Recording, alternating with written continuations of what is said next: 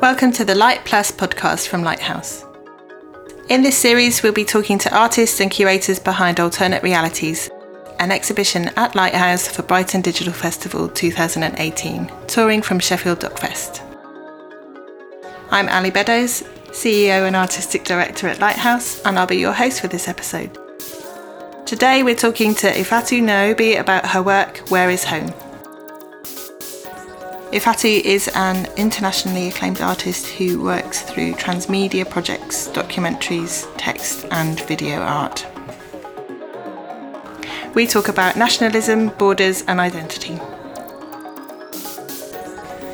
Welcome Ifeatu Nnaobi, thank you for being the first of our Alternate Realities episodes for Light Plus. And I'm going to ask you, Ifeatu, to introduce yourself and a short introduction to what our listeners could expect from your work, Where is Home? Thanks, Ali. Thanks for inviting me to be part of the podcast. I'm really excited. My name is Ifeatu.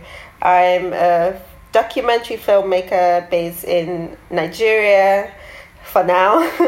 My project is called Where is Home, and it's really about the question, where is home, which is something that a lot of people take for granted, or it's just become such a part of our lives that we don't really sit down to think about it.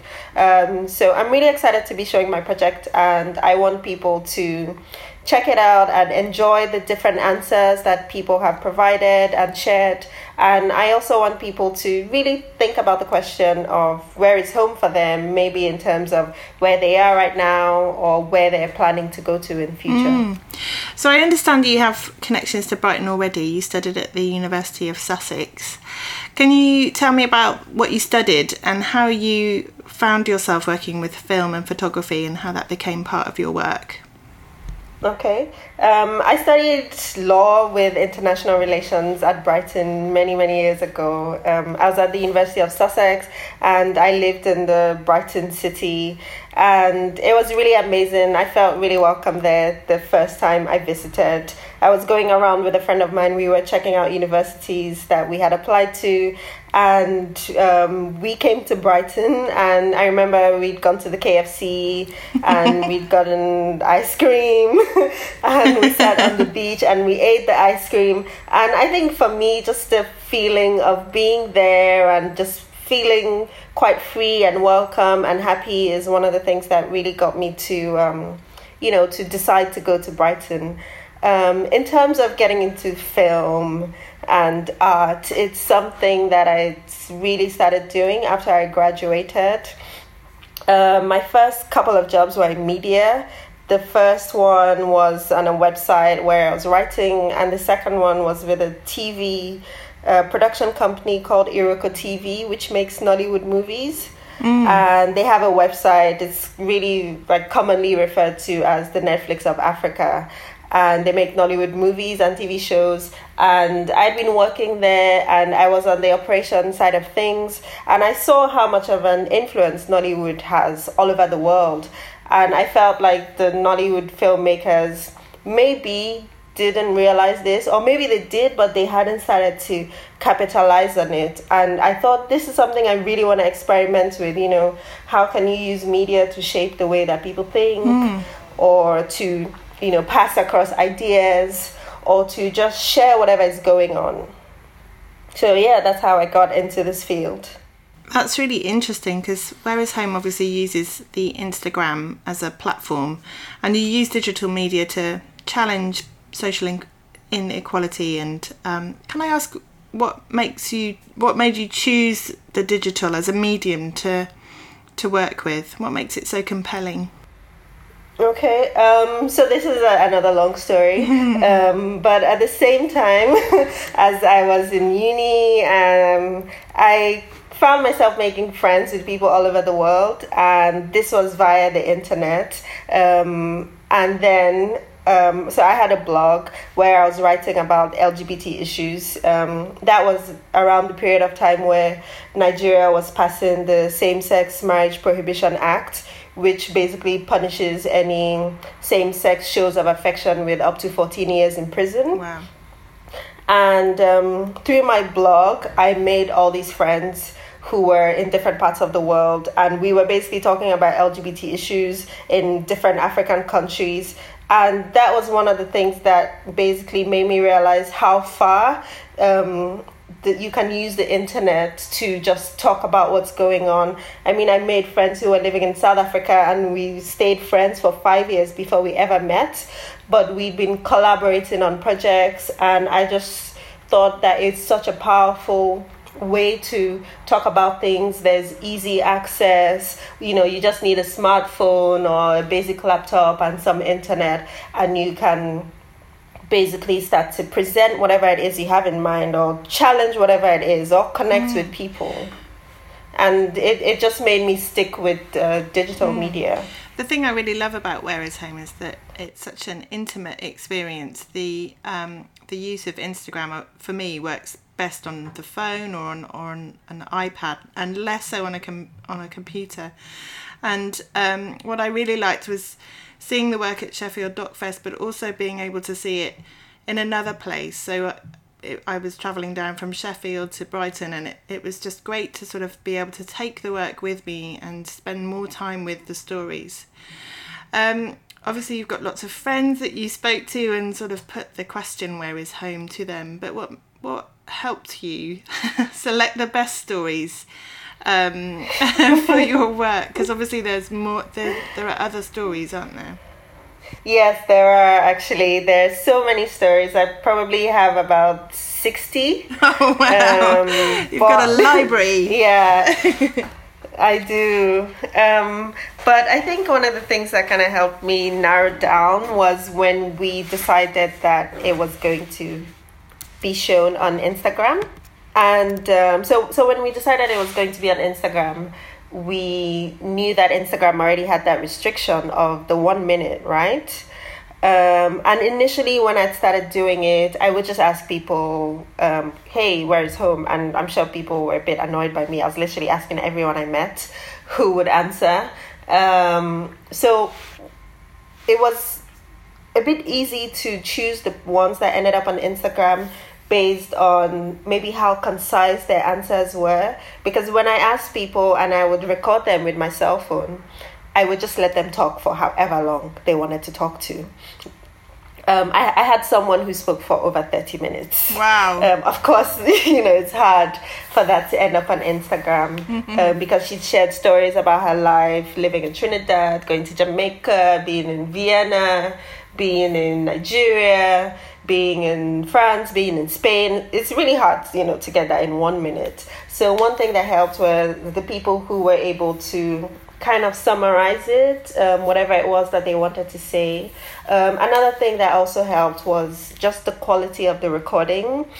Sometimes I happened to be in a really noisy place, so the quality wasn't great, or maybe it was a bit dark, so also the picture quality didn't look great, even though the people had said really amazing things or shared a great experience. I also think that as I went along with this project, I was able to kind of realize that I really needed to hold my phone steady and maybe not shake when I'm reacting to something amazing that the person had shared. So I think those kind of things help to narrow down what ended up on Instagram. Another thing that helped was just looking at the different themes that people spoke about. Some people spoke about their personal identity, like maybe being an LGBT person. Some people spoke about nationality, feeling at home in their own home country, as opposed to a different space somewhere else in the world. So we tried to select different themes that, a wider range of people would be able to connect to, or maybe even be able to experience something that they hadn't thought of before. Which makes it such a perfect work for the programme at Lighthouse for Alternate Realities. The works that we've selected really focus on identity and borders and transnationalism. And that comes essentially from the British public really being aware of borders and divisions in countries and how they have such a significant effect on us. And obviously these challenges have been going on for centuries, but it seems to be ever more prevalent with things like Brexit and a difficult visa system, And we're even more aware of it with the festival experience. I know that Sheffield Dockfest really struggled to get artists into the country for a short amount of time with relatively short notice, but they're not the only festival that have those struggles. There's obviously WOMAD and Hay Festival.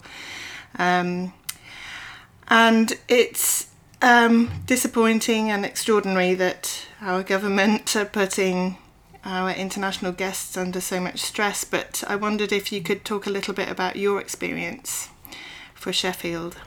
Yeah, definitely. I as you mentioned already, the project showed at Sheffield Dockfest, and I had been invited to present the work as well as be on other panels and also see other artists' works and get to interact in that space. But my visa application was denied.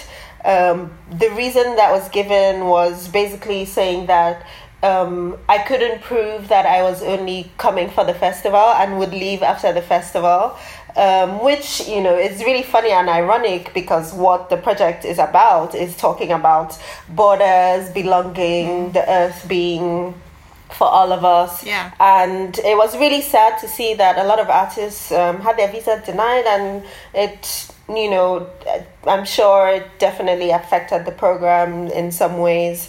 But this is something that has been going on for the last couple of years now. I was just speaking to a friend, telling them, because I'm planning to move to Berlin in a couple of weeks, and just saying how even though I had applied for the visa, had everything, supplied everything that was needed for me, I wasn't excited about it because I knew that there was a possibility that some immigration officer sitting somewhere in an office will decide, for whatever the reason, that, this person is not allowed in their country.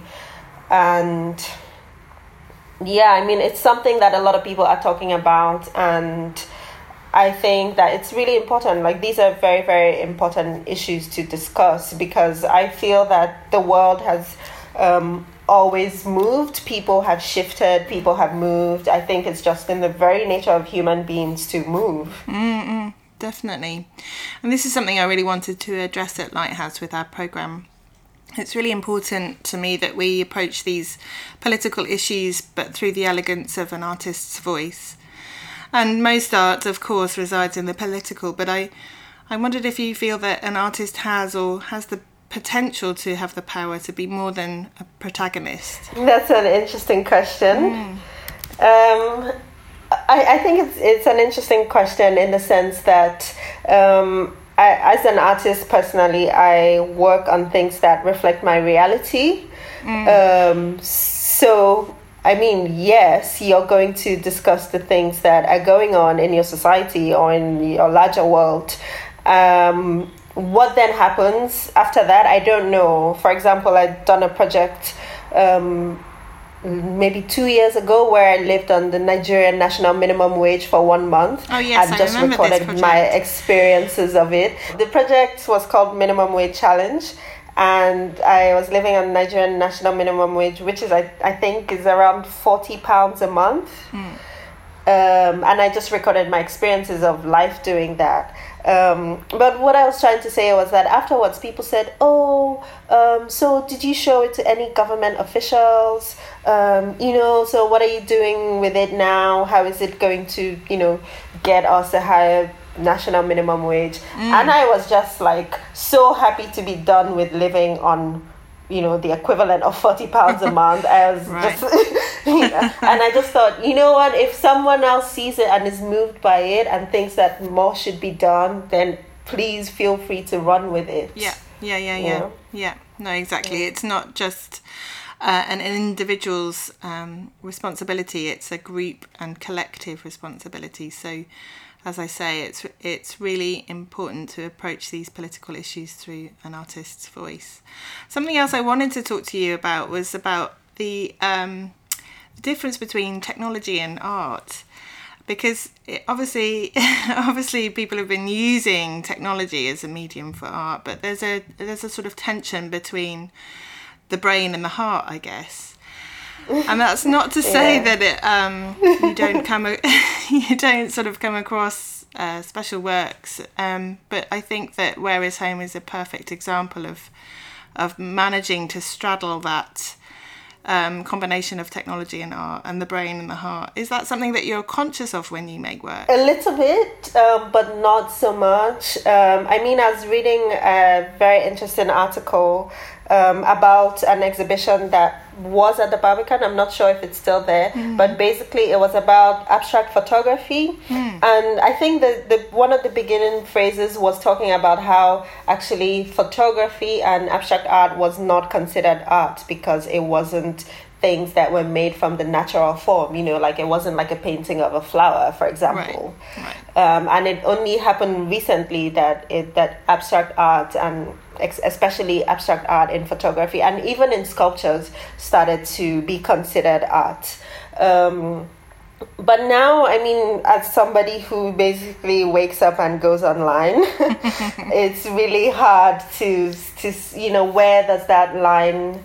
It's really hard to draw that line. In fact, almost for me, it's really impossible. When I was working on Where is Home, I realized that my phone became my most important asset in my entire life because I had done almost all the recordings on it. I had videos, I had photos, I had used the voice memo app to even work on the little recordings that went into the videos. All the videos that are in the project were made on my phone. Literally almost everything about the project had to do with my phone. And I thought, oh my God, if I lose my phone, that's like a year's worth of work gone. Even when it finally got put together, it's being presented in a format that you also need your phone for. So I think now in the world that we live in, it's much harder to draw that line. And I actually think that technology is allowing us to do so many more things and to even maybe get a bit more depth in certain conversations. Yeah, completely. Like my experience of being able to take your work with me when I wanted to go home. It was. I've never been able to do that. So the final question really is about partnerships and the people that you worked with. Obviously, you collected their stories, but there were other people that you worked with, and I wanted to talk about how you created a kind of Where is Home voice through illustration or through almost like I'm really reluctant to say the word brand, but you know what I mean. The people that you worked with to create a kind of Where is Home identity there is. So I think actually my favorite part of the whole thing, I think what I loved most about the project was that even creating the project itself was a journey. Because it really started when I was visiting my mom, who lives in Liberia, and she was working on this construction site, which is on the border of Liberia and Guinea. And a lot of her workers came from Guinea every day. They would just hop on a bike and cross the border. They don't have passports, by the way, or ID cards or whatever. You can walk across the border, however you like. And I would ask them, some people spoke English, some people spoke French, some people didn't speak either. They spoke other local languages. And I was interacting with the staff. I was making portraits of them because I just thought it was cool. But anyway, I started to realize, when I ask people, hey, where are you from? They'll be like, oh, some people say, oh, I'm from Liberia. Some people say, I'm from Liberia and Guinea. And I would think, wow, that's amazing that you're from two places. Explain this. And they would say, my grandma lives in Liberia. The rest of my family lives in Guinea. This whole place had been one space, before colonialism came and drew that line.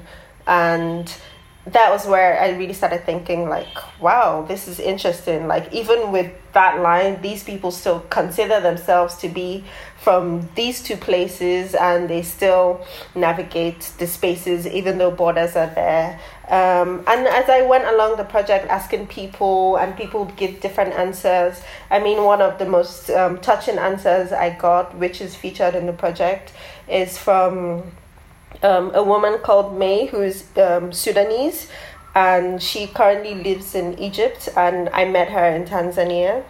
And she was telling me how home was her body, right. Because she'd been in Sudan, and then during the war had moved from there to Yemen, and then the war in Yemen broke out, and then they moved to Egypt, and then she experienced the revolution in Egypt, and all this happened in a span of a couple of years, right?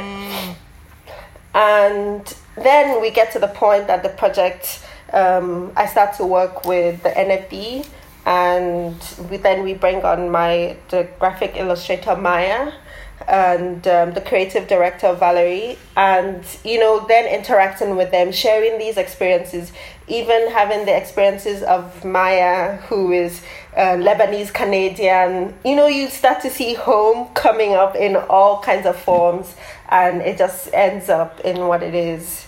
So I think that I really enjoyed having that journey as part of the project. It's lovely, very generous. What new works do you have in the pipeline, Ifeatu?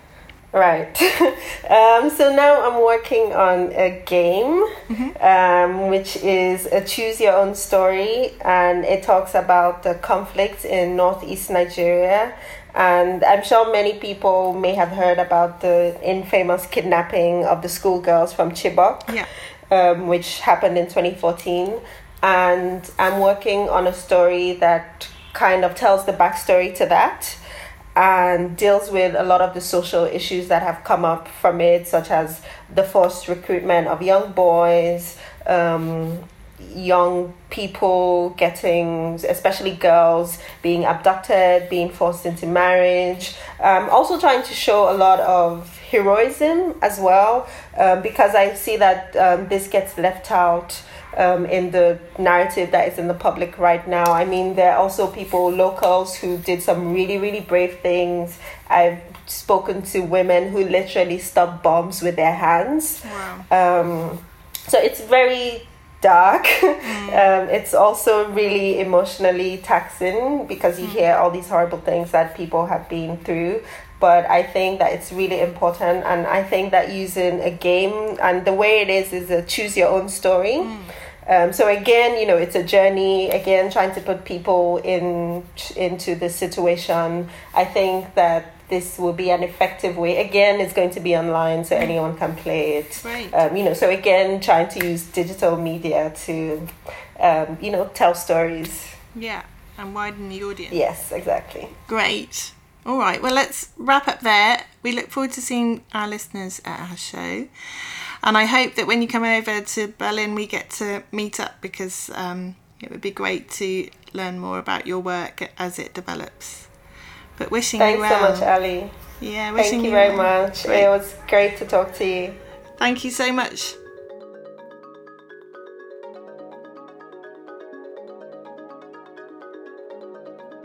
Thanks for listening. If you want to find out more about alternate realities, visit lighthouse.org.uk or chef.fest.com.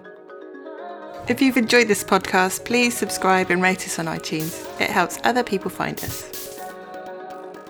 Thanks so much to our supporters.